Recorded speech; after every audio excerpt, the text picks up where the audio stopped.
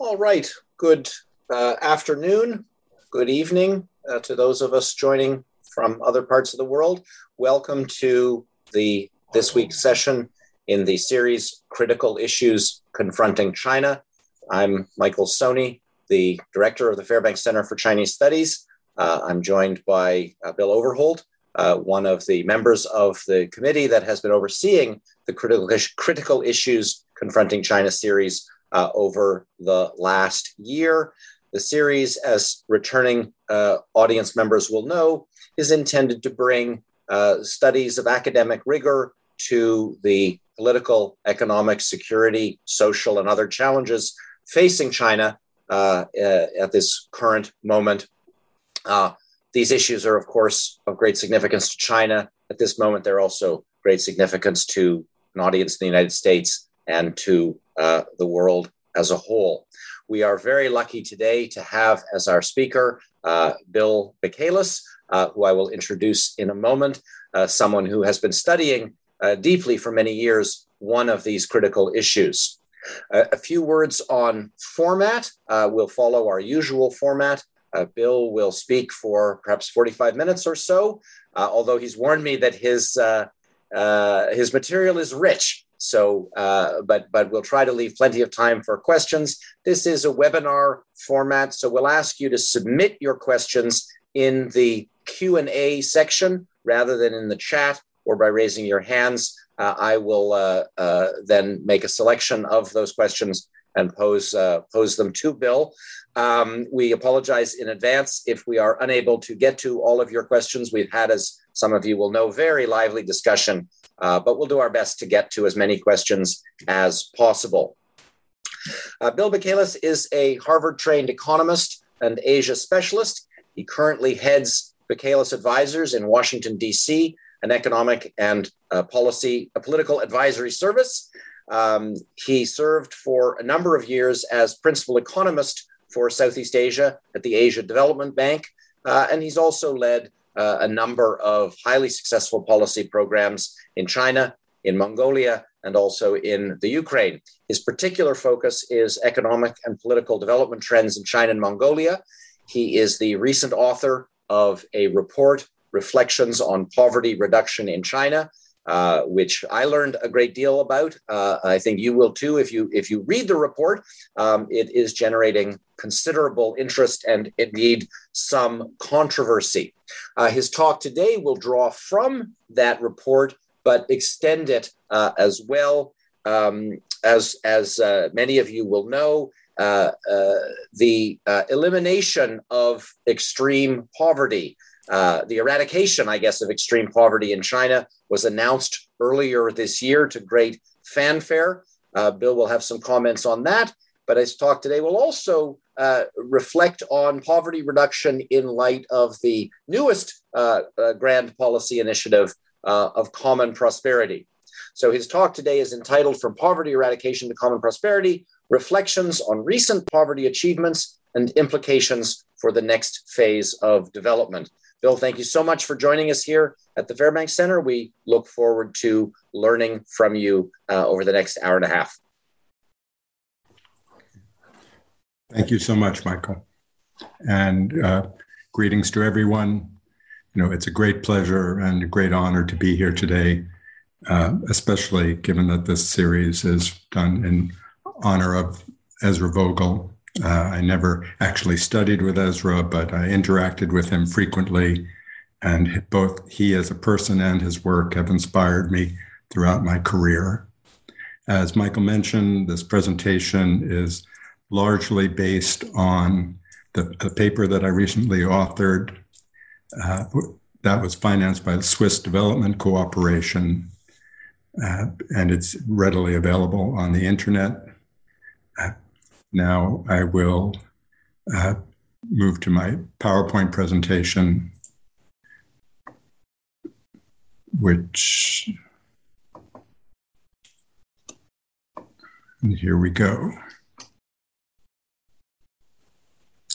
So I changed the title slightly just to be a little, but it's basically, as Michael said, as attention to poverty reduction in China intensified over the last few years. The need for objective, balanced analysis, evidence-based analysis has also grown. I'm a great believer in Goodhart's law, that when an indicator becomes a target, it loses its value as an indicator. That's a slight paraphrase. And this is quite applicable now to discussions of poverty in China, because the campaign to eradicate poverty has been such a high-profile one, has received so much attention, which raises risks of distortion both on positive and negative sides. So my goal is simply to give praise where praise is due, criticism where criticism is due, acknowledge where we're not certain about some questions, and then based on the analysis of what has been taking place, identify some key new or current or post-Xiaokang poverty challenges and discuss their implications for the new common prosperity agenda, which is being formulated and revealed as we speak. Here is an outline of my presentation. I cover a lot of ground here, so inevitably I'll have to be brief on some of the topics and focus a bit more on some of the others. Look forward to discussion at the end if people have questions or want more details about some areas where I move too quickly as I present. I should warn all participants, my practice generally is not to read my slides out loud. So I will assume that when I put a slide up that you will start reading it, and I'll generally read some key points from it and highlight some others, and hope that you will be able to follow along when I do this. So first topic that I'd like to look at is issues with counting poverty reduction, starting from a base year of 1978, which is, as we know, the most common narrative. There's frequent discussion of poverty reduction, sometimes called the poverty reduction miracle in China since 1978. How many hundreds of millions of people have been lifted out of poverty? I find that narrative problematic in a number of ways, and I'd like to discuss that. In order to understand why poverty reduction has been so successful since 1978, it's important to have an accurate picture of poverty at that time. I emphasize this because the reason why 1978 is often used as a base year is in order to imply that all the achievements in poverty reduction have been a result of the reform and opening up policies that were launched in that year. But I don't think that's correct. I think we do need to look first at the legacy of the Mao years that preceded reform and opening up. So I have two slides on Mao's legacy, one focusing on more negative aspects of the legacy. As you can see here, there are several that are presented, all important ones, but I'd like to highlight two key legacies that had a negative impact on poverty. One is this dualistic urban-rural structure, which is highlighted near the second to last bullet point, when the hukou system was set up and cemented very firmly in place under Mao, and along with it, a strong urban bias and investment and price policy. And secondly, Mao's belief that ideology rather than material incentives were the right way to motivate farmers, in particular workers more generally. Both of these had a very negative impacts on income and therefore led to higher rates of poverty, most certainly. But it's also important to note some positive aspects of Mao's legacy, as I highlight here.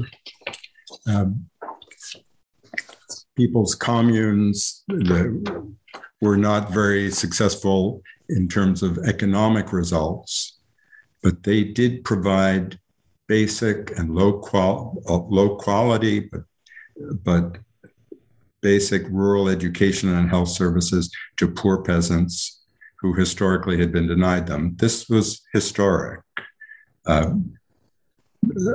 Providing education, raising literacy rates, providing health services, public health services to eliminate diseases that had been endemic for millennia. This was a major achievement. You see how rapidly rural education expanded even during the Cultural Revolution. Mao also, during the Mao years, effective governance institutions were established. There was a strong state.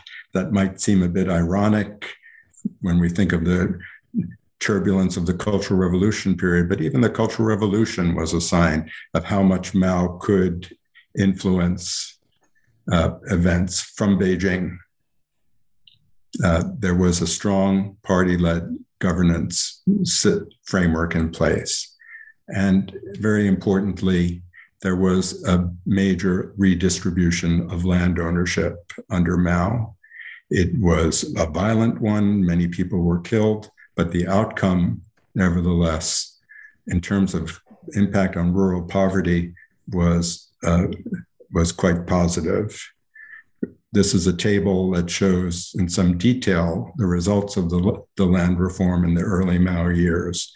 Most critically, we see that the poor farmers, who made up over 50% of the total farming population in rural areas, had their share of total land rise from over only 14.3% to 47.1%, nearly commensurate with their share of the population.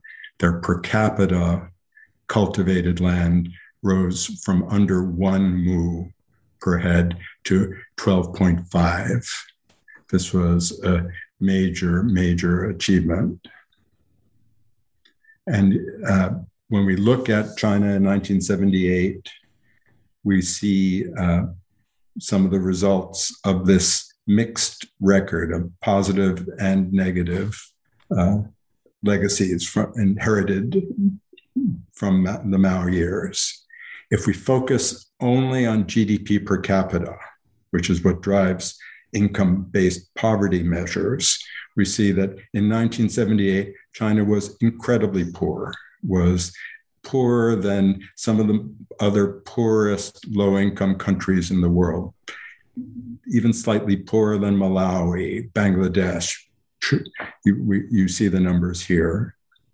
However, as a result of those improvements in public services in poor rural areas, there's a totally different picture when we look at life expectancy, when we look at secondary school enrollment, and we could look as well at some other key social indicators. China's life expectancy at birth in 1978 was incomparably better than that of the other low-income countries that are listed here. China's secondary school enrollment, similarly, incomparably better. So just compare China with Chad. On income basis, Chad seems to be better off.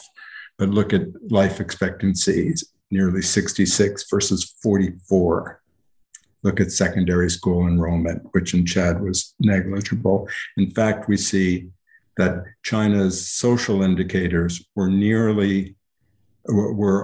actually better than even Thailand's, although Thailand's economic growth had been far better, stronger, and sustained in the previous years than China's had. So the frequent use of 1978 as a base year, this implication that all the poverty reduction that took place in the ensuing years was due solely to reform and opening up is very misleading. And we can see two reasons. Number one, as we've just seen, by 1978, several key preconditions for poverty reduction were there. Equitable land distribution has been identified over and over as one of the keys to the East Asian economic growth model. Other countries that achieved that sort of equitable distribution were much more likely to grow well than countries that did not. Education levels were higher, health levels were better. These were essential conditions for poverty reduction, and they were already in place, although income was low. Using 1978 overstates the impact of reform and opening up in another way, and that is we have to keep in mind that in 1978, income poverty levels were artificially high because Maoist ideology rejected material incentives for production and suppressed income. Martin Rebellion, in a very recent paper, estimated that roughly 2/3 of poverty reduction after 1978 was simply due to reversing those bad Maoist policies, simply due to allowing peasants to do what they know how to do, but hadn't been allowed to, i.e., grow more, use their land better, be more productive by allowing them to keep more of what they grew. So simply getting out of the way in those first few years made a major contribution to poverty reduction. Another fundamental issue about using 1978 as a base year is the one I touched on last year, and the next slide goes into it more, and that is this sort of strange idea of taking one line and applying it over a 42-year period to measure poverty trends over that time. In this, I'm relying primarily on a paper by Chen Xiaohua and Martin Rebellion, which I cite below here. If we apply the current line, which is what China's official data do to assess how much poverty has changed, or if we apply the World Bank's $1.90 a day purchasing power parity based poverty line, essentially the entire countryside was poor in 1978. Now, that's true in a sense, but at the same time, we have to keep it in perspective. Clearly, what it meant to be poor in China in 1978 is very different from what it means now in 2020. And it's a strange approach to take one line and apply it over such a long period of time. The much more common global practice is to, as countries develop and poverty lines are adjusted higher and higher because the view of what it means to be poor changes, measure poverty in any year according to the line of that time. As we see here, China's poverty line has changed twice after the first official line was set in 1985. It was changed again in 2000 and then changed again in 2011. And that paper by Chen and Rebellion found, for example, that from 1985 to 2019, if you measure poverty in 1985, in the beginning and the end, by the existing lines of the time, poverty decreased by only 140 million, rather than the 650 million that would be suggested by applying that World Bank line across the whole period. This is important to keep in mind as well. Now, so those are my issues about using 1978 as a base year, questions to keep in mind. Now, I'll just touch briefly on another theme, and that is looking at the period from 1978 to 2012 and tracing very simply the shifting balance between growth-driven poverty reduction and policy-driven poverty reduction. I call it here lifting people out of poverty or having people emerge from their own initiative from poverty. This is a somewhat controversial term, lifting out of poverty. There's a lot of debate among observers that it seems to deny agency to the peasants themselves if you claim that the government or the party has lifted them out of poverty.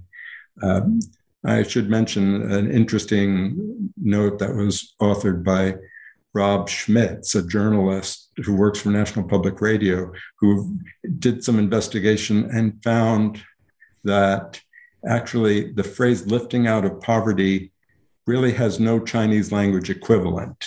The Chinese official publications in English frequently use that phrase, or presumably in other Western languages as well. But in Chinese, there's no equivalent to it. They say poverty has been reduced, poverty has been alleviated, but there's no phrase that means lifting out of poverty. Of course, they do take credit. They do believe the party deserves a lot of the credit for what happened. So again, I'm doing this in one slide, and this could be the top, and has been the topic of not only of presentations, but of whole books. But I take a look at this slide just to sort of see what I'm referring to, sort of tracing the shift from the really growth-driven poverty reduction in the early years of reform and opening up.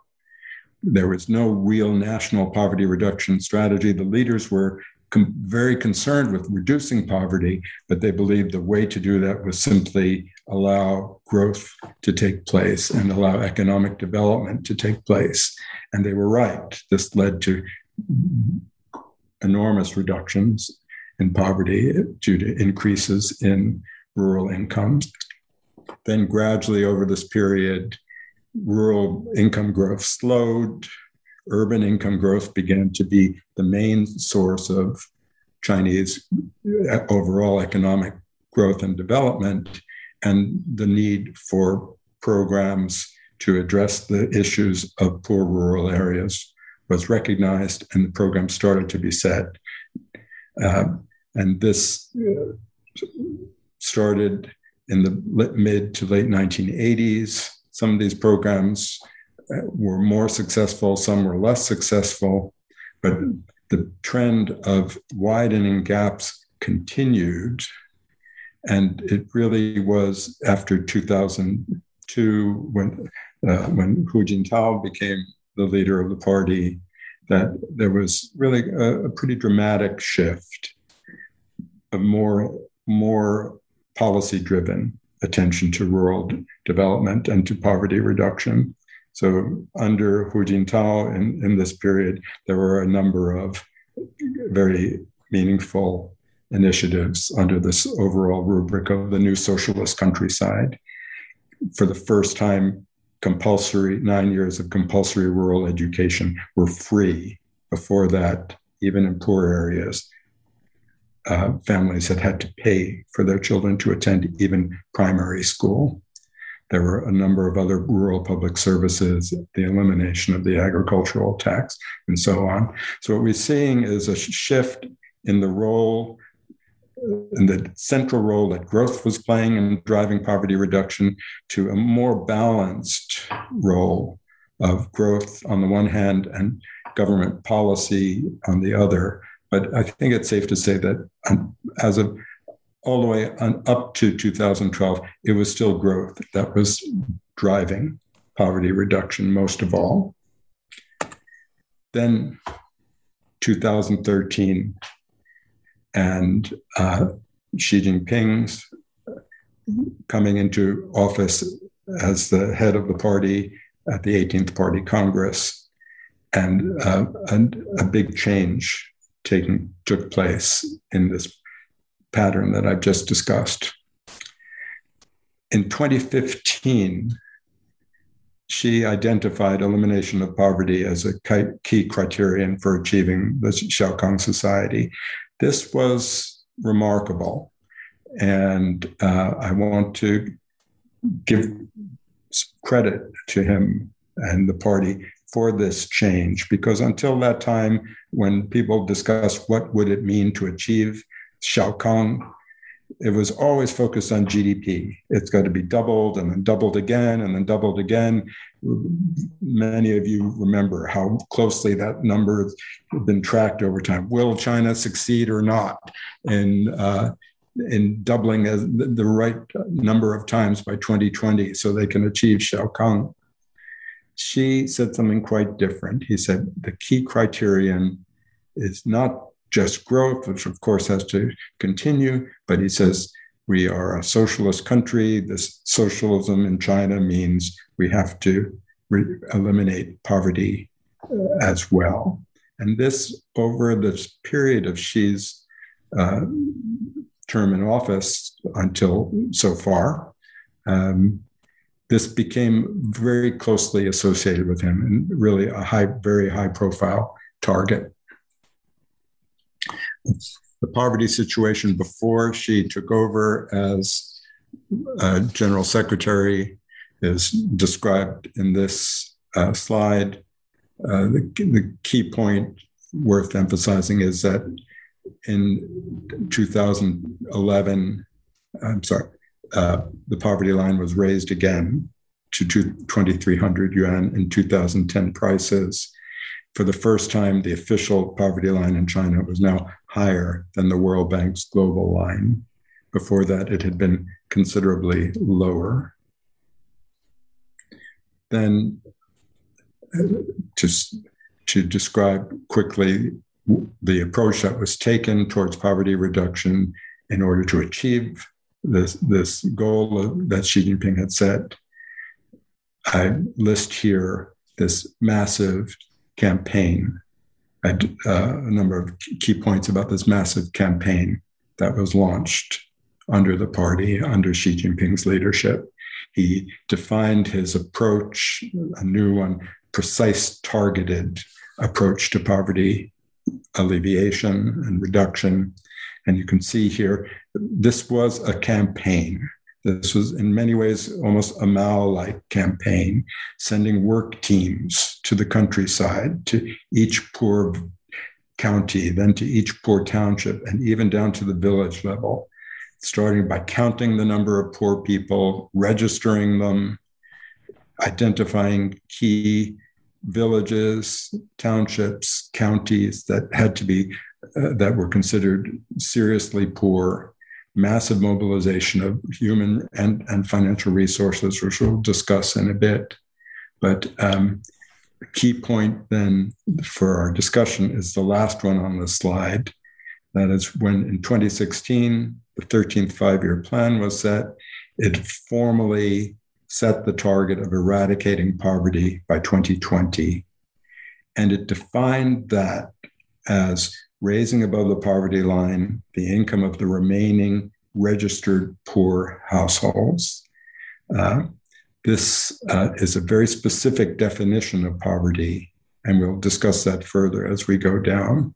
But if you take a look here, also quite interesting, the binding and indicative poverty target in the 13th five-year plan. I've encircled in red the binding targets. I think most are aware of the difference between them. These are the ones that absolutely had to be met. You'll see again, the focus is on building on that initial census that had been done by sending those work teams. Villages that have been registered as poverty villages, originally 128,000 of them, all had to have their hat taken off, as the Chinese expression is, emerge, no longer be labeled as poverty villages. Same for the 832 poverty counties.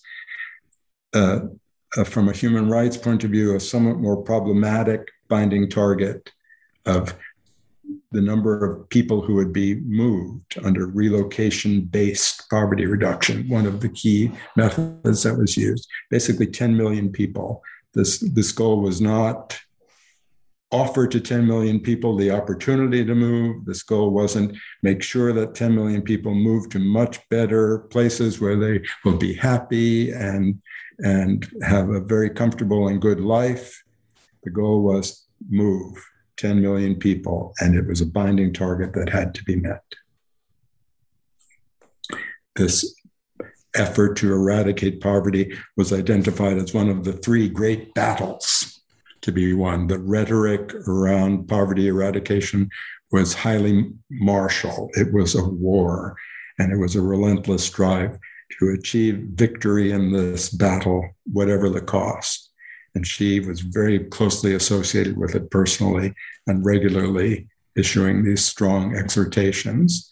The other two great battles, most of you know, were reducing financial risk and improving the environment. Those were important too, but they were a little more amorphous. They were binding environmental targets, to be sure, but really the clearest great battle to be won to achieve Xiaokang, the one with the most high-profile target, was eradicating extreme poverty. I do want to mention, because it's quite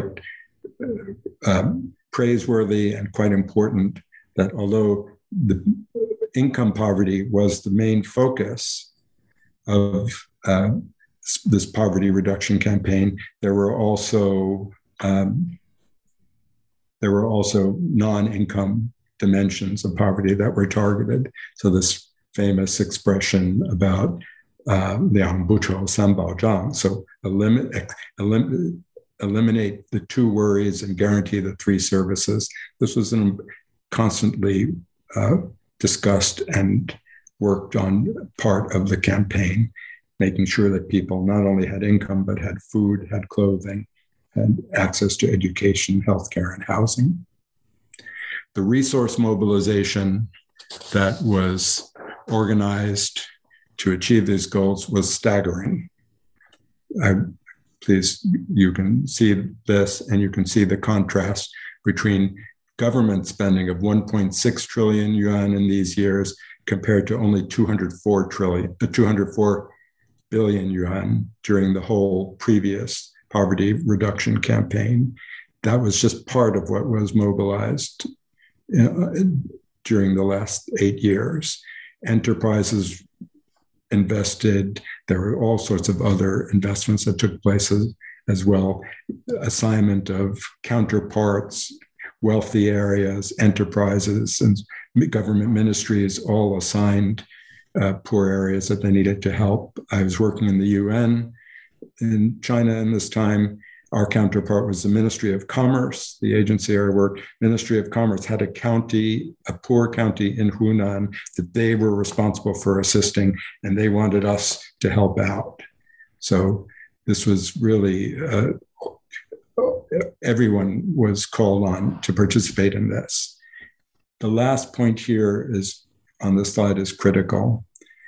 The capacity to mobilize resources in this way, this campaign approach, is a great source of pride and is cited by the leadership as an example of the capacity of the current institutions to accomplish remarkable things. But at the same time, I would argue it also demonstrates the limits on the usefulness of this approach, because inevitably questions arise about cost effectiveness when so much money is thrown at this target in such a short time, and also about sustainability. This is not a sustainable long-term approach. In any case, in November 2020, Xi Jinping issued what I now call his eradication proclamation, that extreme income poverty had been eliminated, as according to the current definition. And it's worth taking a moment to acknowledge the historic significance of that, even though I will indicate I have some skepticism about the accuracy of the claim. This was a remarkable historic moment. It is barely 100 years since the famous book was written in the West, China, Land of Famine. And now China had basically announced that it was saying goodbye to poverty, that famine, floods, poverty were going to be a thing of the past. whatever standard one uses and whatever quibbling I might have about some of the claim, this is certainly a remarkable achievement. So now the quibbling. Has absolute income poverty actually been eradicated? Well, I make 3 points here.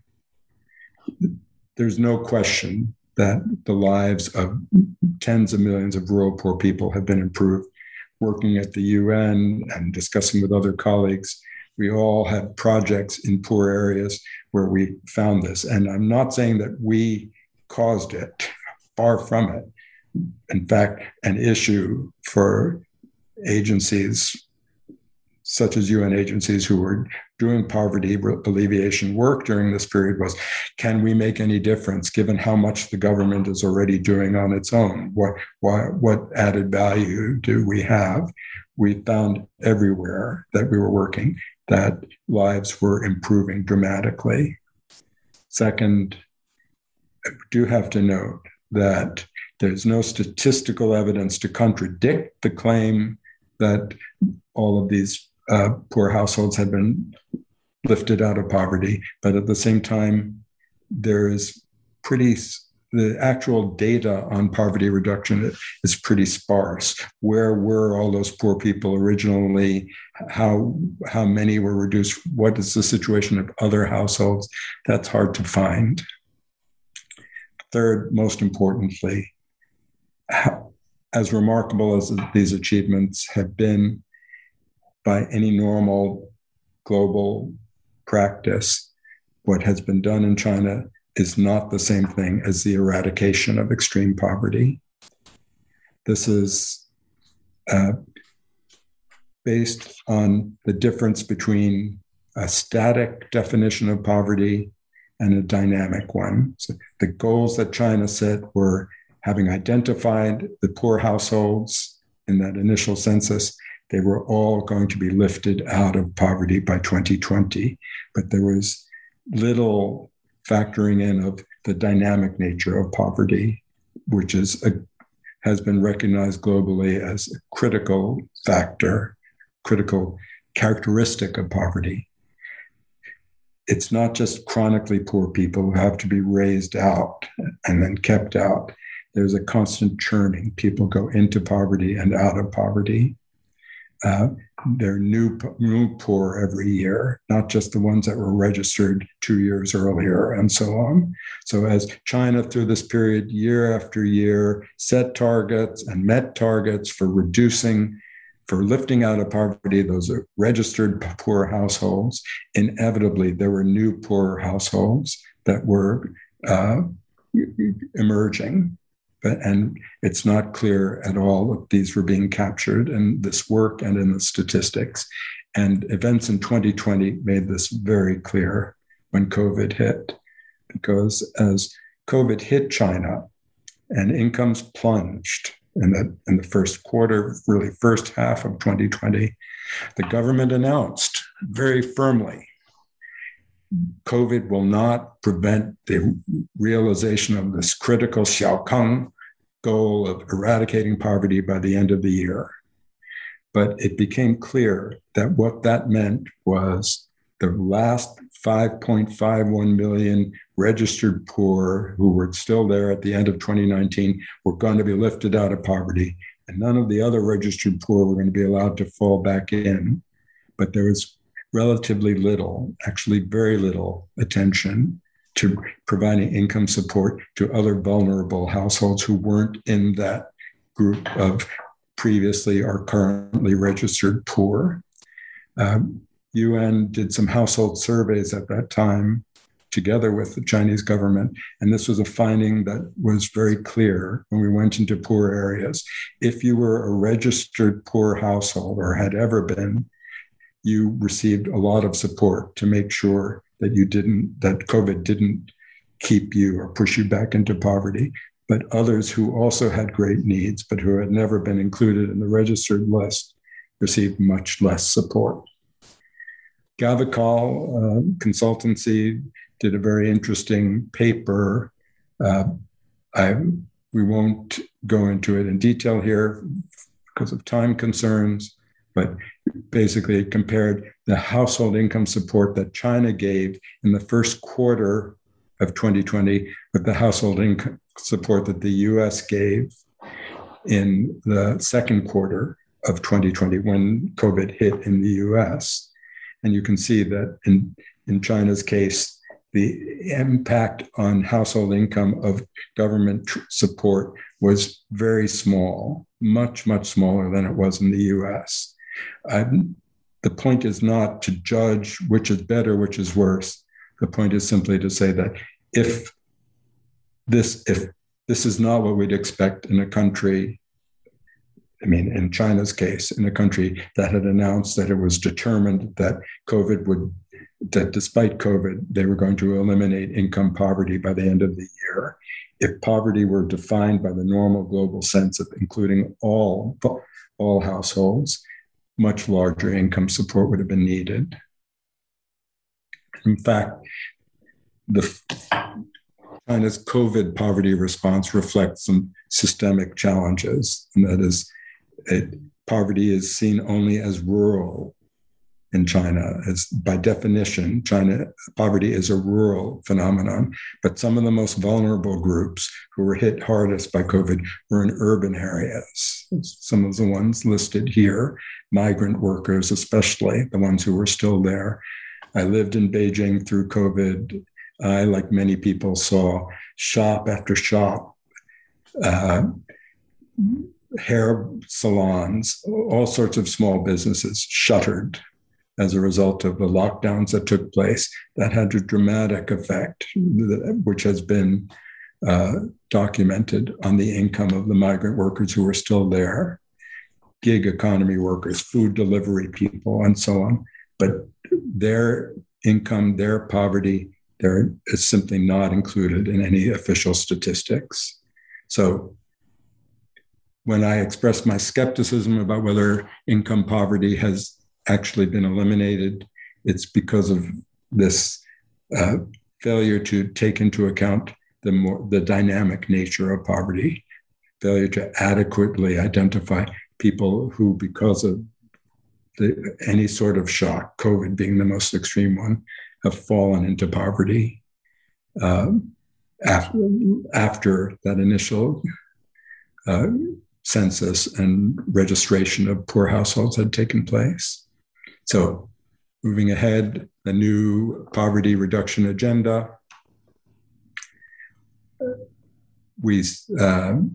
I see three main threads here: redefining poverty and addressing structural causes and expanding social protection.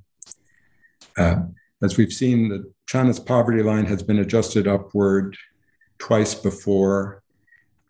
Now, at this point, it would be totally appropriate to set a new poverty line for China. It should include urban people, which it never has before. Now that 64% of the population are urban residents, including many vulnerable groups, it could be a higher absolute income-based line, or it could be other type of line, relative, looking at your income compared to the median household income in the society, or it could be a multidimensional one. So that's one: redefine poverty, include urban, and set a new line that's more appropriate for a country which is almost an upper income country, as China is. Second, instead of this top-down and targeted approach, look at a deeper underlying structural causes of poverty. So urban-rural gaps. The hukou system has long, in my view, ceased to serve any positive purpose. And however, as of the 2020 service, there were still over 770 million people with rural hukou, over nearly 55% of China's population. Interregional gaps persist, and this drive for innovation-led development could widen them. Gender gaps are a very serious challenge in China. Although labor force participation and wage gaps are not greater than they are in other countries. They're widening in China, not shrinking, and for the reasons that I list here, the professions that women are channeled into and other factors. Aging population presents another set of structural poverty challenges, the need for better care for older people, and then also the need for better education for younger people as the workforce shrinks.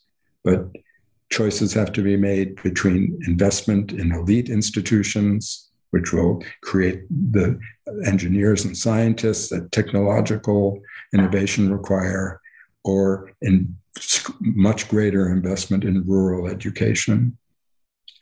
And another structural cause of poverty is the lack of progressivity in China's fiscal system, both on the revenue side, which is heavily dependent on the value-added tax, and on the expenditure side, which tends still to give too little funds to local governments in poor areas to fund their social services. So there's discussion about a property tax. That would be a positive step, but a progressive personal income tax that would allow redistribution from wealthy to poor areas would be a very important step. Third, the need for robust, well-funded social protection systems. The second point here, quoting the IMF 2021 Article 4 report, IMF is usually quite diplomatic. When they find something that they're not happy with, they say, progress has not been as great as had been hoped, and so on. But for social protection, they said systems are still woefully inadequate. They need to include migrants and they need to include other groups who are excluded now. Now, as we move into common prosperity era, I'm afraid my assessment is, although it's still early, there's little sign to date that the party is ready to include these priorities that I've identified in this new common prosperity agenda. So far, it seems the official line is simply poverty has been eradicated, and they're resisting setting a new line that would say that, well, now there are still poor by a new definition. So although there had been a lot of discussion in advance of the 14th five-year plan of relative poverty as a new priority and setting a relative poverty line, I see no sign that that's taking place yet.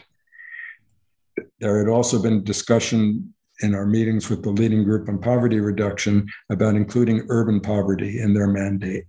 But now they've been redubbed the Rural Revitalization Agency. So the view that poverty is rural they're doubling down on that.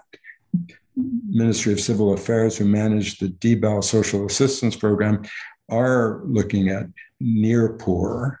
That's something like raising a line. But they have a limited mandate and limited funding, and they are not the poverty reduction organization. And there's really no sign that a large increase in social protection is coming. Quite like Senator Manchin in West Virginia, it seems the party does not seem to want to create an entitlement society in China, and there's concern that too much spending on social services would do that. In terms of hukou reform, the leading expert on hukou in the US, Kamung Chan in Washington, in the University of Washington, he observed, as you can see here, that hukou reform has actually regressed. And then the share of population who live in urban areas but have rural hukou has been increasing since 2014, when the hukou reform agenda was announced.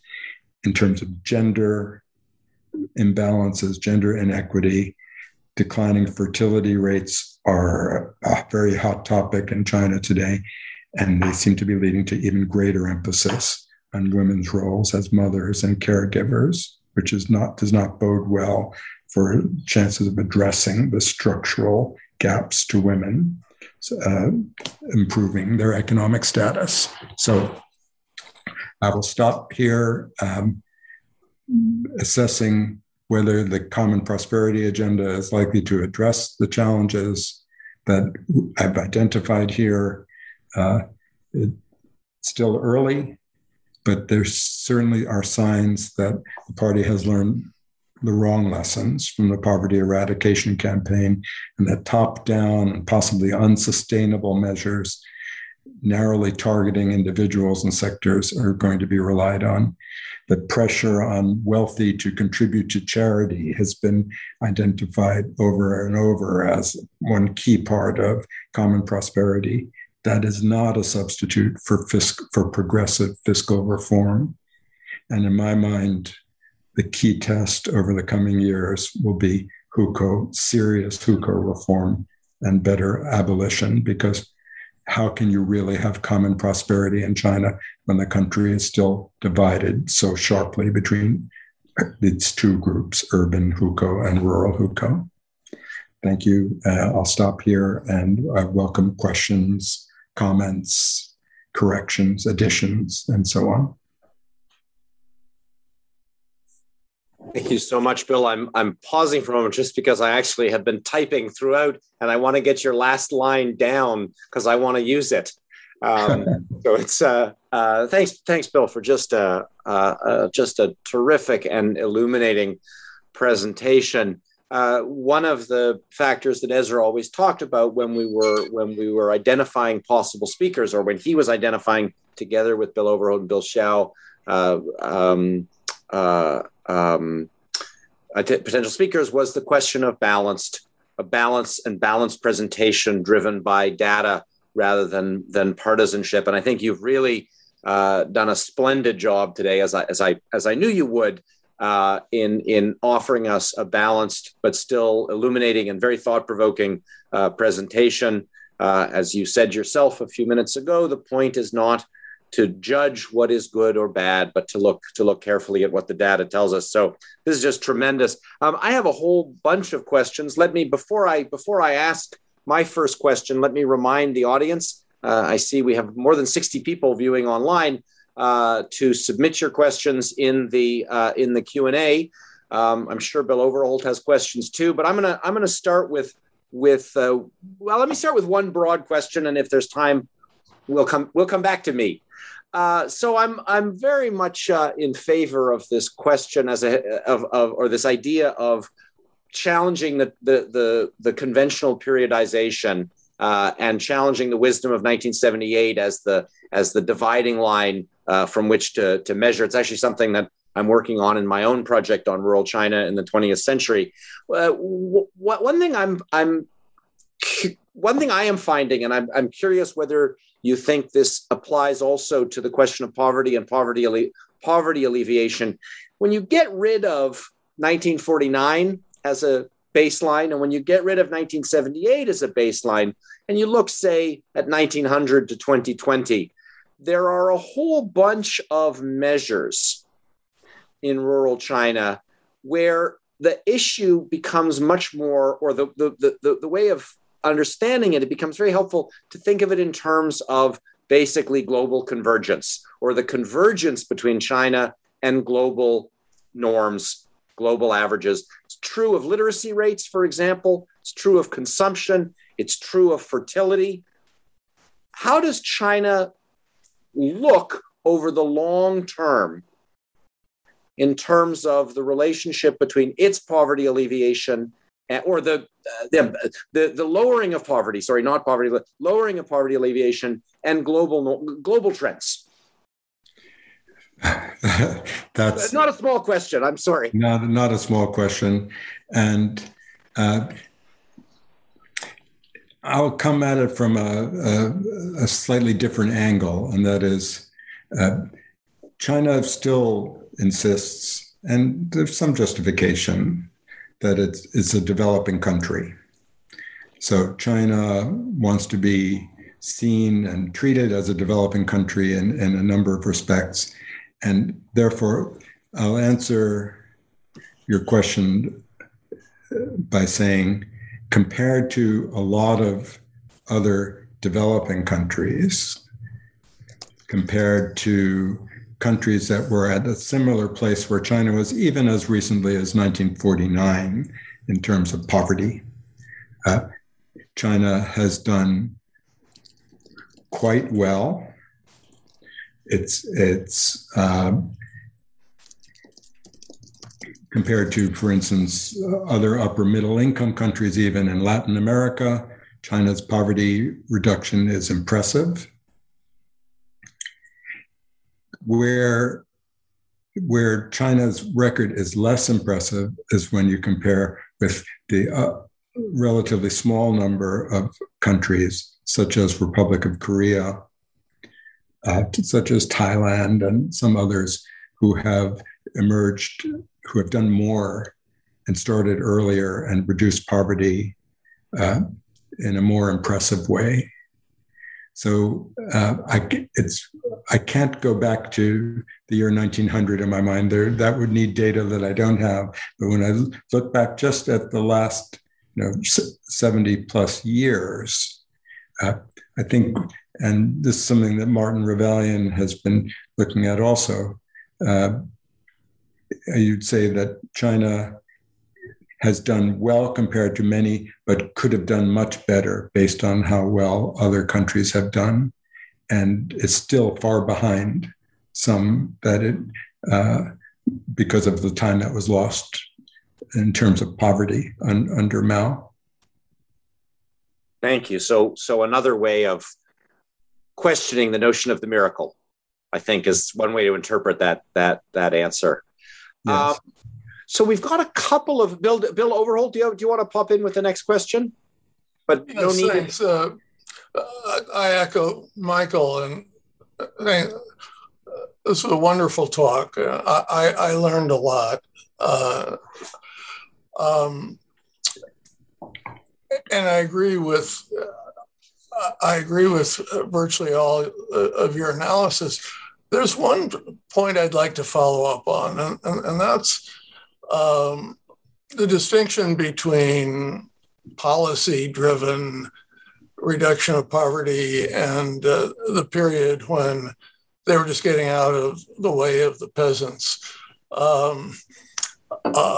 Kate Joe wrote a book saying it had nothing to do with policy.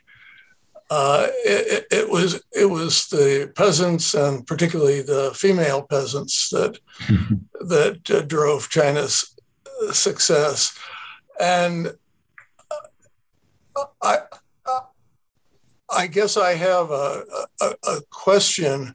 I mean, she was more extreme than anything you said, but there's a kind of moral valence applied to getting out of the way that's different from going in and doing great stuff. And I have a question about that, because it seems to me that how much you get out of the way is very difficult and very controversial. And for instance, India's never figured it out. Most developing countries haven't. And somebody like Ronald Reagan thinks that government ought to get out of the way a lot more than most Democrats. And it seems to me that they got it about right. And in fact, they calibrated so much in so many ways that they could have gotten wrong. So I wonder if it isn't more fair to say, well, the kinds of policy that were successful changed according to exactly the periodization you used. But maybe they get credit for policy-driven reduction of poverty in that period 1978 to 85 too. Yeah. Well, yeah, it's a fair point. At the end of the day, if policy hadn't changed, then what occurred could not have occurred. At the same time, I think there's a strong case to be made that in those first few years, a lot of what was happening was occurring first spontaneously at the grassroots. The first experiments with what became the household responsibility system and similar really were that's been well documented, spontaneously emerging at the local level. And I think the way I put it during the talk is kind of how I do think of it. I said, these are people, the peasants. I use that word without any pejorative meaning. It's a word with good Chinese history, and I don't see it as a bad word at all. Peasants knew how to grow more. They knew how to work harder in order to produce more. They had a lot of knowledge about increasing their production, but they simply needed to be allowed to keep a bit more of what they produced in order to give them the incentive to do that. And so in those first few years, certainly there were policymakers who were well aware of the need to spread these models and to encourage a new mindset in party and government leadership at various levels to allow these changes to take place. But I think if I had to choose between one or the other, I would say it was primarily a matter of getting out of the way for those first few years. But that was just a brief period. And after that, the challenges became the need for more proactive government policy became greater, steadily greater and greater. There is, as you know, an enormous debate about the origins of 1978, whether it was top down or bottom up. I'm not sure what the get out of the way answer, how that sits in that binary, but that's a question for another day. We have a question from another expert in welfare and poverty in China, my colleague Nara Dillon, who asks, who thanks you for an interesting overview and asks, do you think the Rural Revitalization Agency will lead to structural solutions for rural poverty, or at least some more lasting development or welfare programs for the rural poor? I doubt it. It's to be frank. These are people as you I've worked with for a long time. My concern is their mandate has always been pretty narrow. That LGOP came out of the Ministry of Agriculture originally. It was housed in the Ministry of Agriculture for a long time. Their focus has been agricultural development and increasing agricultural incomes. And they don't really have the capacity, but they don't have the mandate, because if they did, the capacity would probably be assigned to it, to look at broader social issues, is my sense. They are still very focused on agricultural growth and growth in output. So I hope I'm wrong, but it's not my sense. So we have a question from Lawrence Sullivan, who asks about the impact of allowing peasants to buy land. But I think Bill, you'll probably agree the situation is a little more complicated than that. So rather than asking that question, might I ask you to comment on the impact of changing land rights in the countryside on rural poverty? I suppose Mr. Sullivan's question might have been, what if they allow the peasants to buy land? But I think a more interesting question might be, how are land rights changing in the countryside, and what would be the impact of that on poverty? Yeah. that is a big question. I don't see much sign that there are going to be major changes in this policy in the next few years. I could be wrong, as of course. As I indicated, there are 55% of China's population still has rural hukou, and out of those people, there are at least over 500 million who are actually still living in the countryside.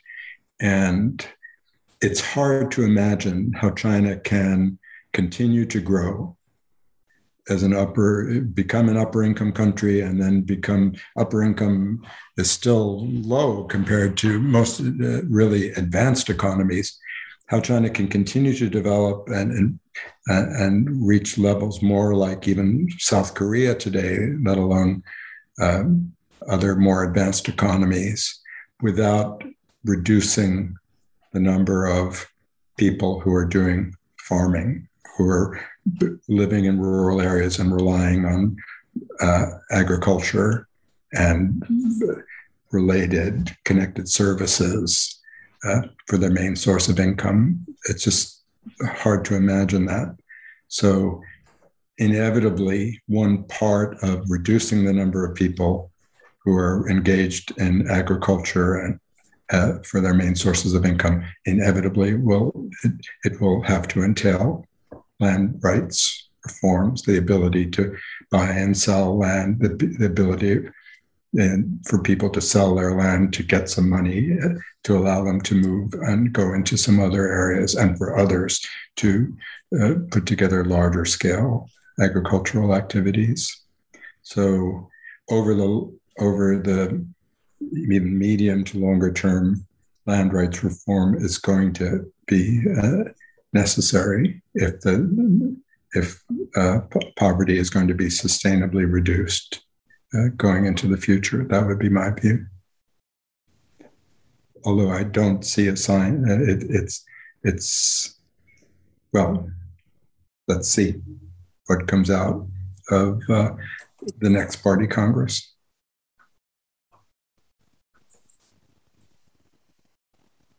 Sorry, I can't hear you. Yep, I'm back. Lamei Wang asks you to stretch. She wants your assessment of common prosperity on the rich entrepreneurs, business circles, and indeed the whole of the economy. So asking a lot for an economist to describe a policy that is nascent, but what do you think common prosperity is going to do? Yeah, clearly there is a danger that instead of focusing on the deep structural causes of poverty that I've mentioned, the causes of inequality, looking from the point of view of why are poor people poor, there's a danger that the party will instead target wealthier groups and say the problem is you've got too much money. The problem is you're not paying enough taxes. That might be true. The tax part, the problem is you're the problem rather than the structural issues that I identified. And I'm not the only one who's concerned about that. Clearly, this sort of seemingly haphazard way in which some of the policies this summer were released targeting different companies, different sectors, pressuring individuals who are wealthy that they have to donate more to charity. I mean, these are worrisome signs. The real way to reduce inequality is to sustainably address the obstacles to growth and incomes, and at the level, at the grassroots level, the poor household level, not to target wealthier ones. So rich entrepreneurs are probably not sleeping too well these days right now, but I hope they'll be able to sleep better later. A wish we no doubt all share. But I guess I hope that peasants in distress. I'm more anxious that peasants in distress will be able to sleep well than that rich entrepreneurs. But in an ideal world, all of them, I suppose. We've got time for one or two quick questions. Abdul Sufi actually asked a question that follows nicely from your comments just now. Lots of countries have poverty reduction policies. How does ideology, she says, or they say Marxist ideology, but how does ideology in general, I think, differentiate China's poverty reduction policies from those in non-socialist countries? Interesting. That's a very interesting question. And of course, China does present this in terms of socialism with Chinese characteristics, which is a quite protean concept, which can adjust in many ways. And as I sort of hinted, there are some ways in which the approach to poverty reduction reminds me of some U.S. conservative right-wing approaches. You don't want to, you rely too much on entitlements, on social assistance and transfers, because people then will become lazy and dependent. You want to encourage and support productive activities by people. You want people to have incentives to get jobs, not to just cash their welfare checks and so on. So in some ways, there's that common ground between the two. But I think it is impressive to me that, as I said earlier, that she, more than I've heard any American leader, perhaps Lyndon Johnson, perhaps FDR, but FDR was president in a time of such terrible economic crisis. She has emphasized that in China, a socialist China, the existence of widespread extreme poverty is unacceptable, that it's just not consistent with Chinese vision of socialism. Whether that's Marxism or not, I can't comment, but it's impressive to me. And I dearly wish, in that sense, that some American politicians would learn something from it. Not saying adopt Chinese practices whole hog, obviously, but just recognize that a just society has to take that into full consideration in its policies. Thanks so much. We've actually had a number of really interesting questions come in the last few minutes, asking you to parse the data on urban poverty, on what the rural hukou actually means, the intersection between ethnicity and poverty, which is a huge and fascinating question. But I'm afraid we are at time, and we will have to wrap things up. I think it's probably an indicator of how much interest there is in the topic that your answers to questions generated new and intriguing questions. I apologize that we won't have time to ask Bill to respond to them all. Let me close simply, Bill, by expressing my regret that I cannot now take you out for a nice lunch, which would have been delightful, because I would certainly like to keep this conversation going. To thank our audience members for joining us and for your informative and interesting questions, but mainly to thank you, Bill, for a truly outstanding presentation from which I think we all learned a great deal. This is a hugely important topic that affects the future of China and therefore the future of the world. So thank you very, very much, Bill. You're very welcome. And folks, my email is there. Feel free to pop me a line if you want to continue discussion. These are topics that I'm deeply concerned with and will continue to be. Thank you, Bill. I believe that Critical Issues goes on hiatus next week, and then we will be back in 2 weeks on November 10th with Naima Green-Riley speaking about China's position in the world. So please join us for our next event. Thanks, everybody. Be well, and hope to see you here again soon. Thank you.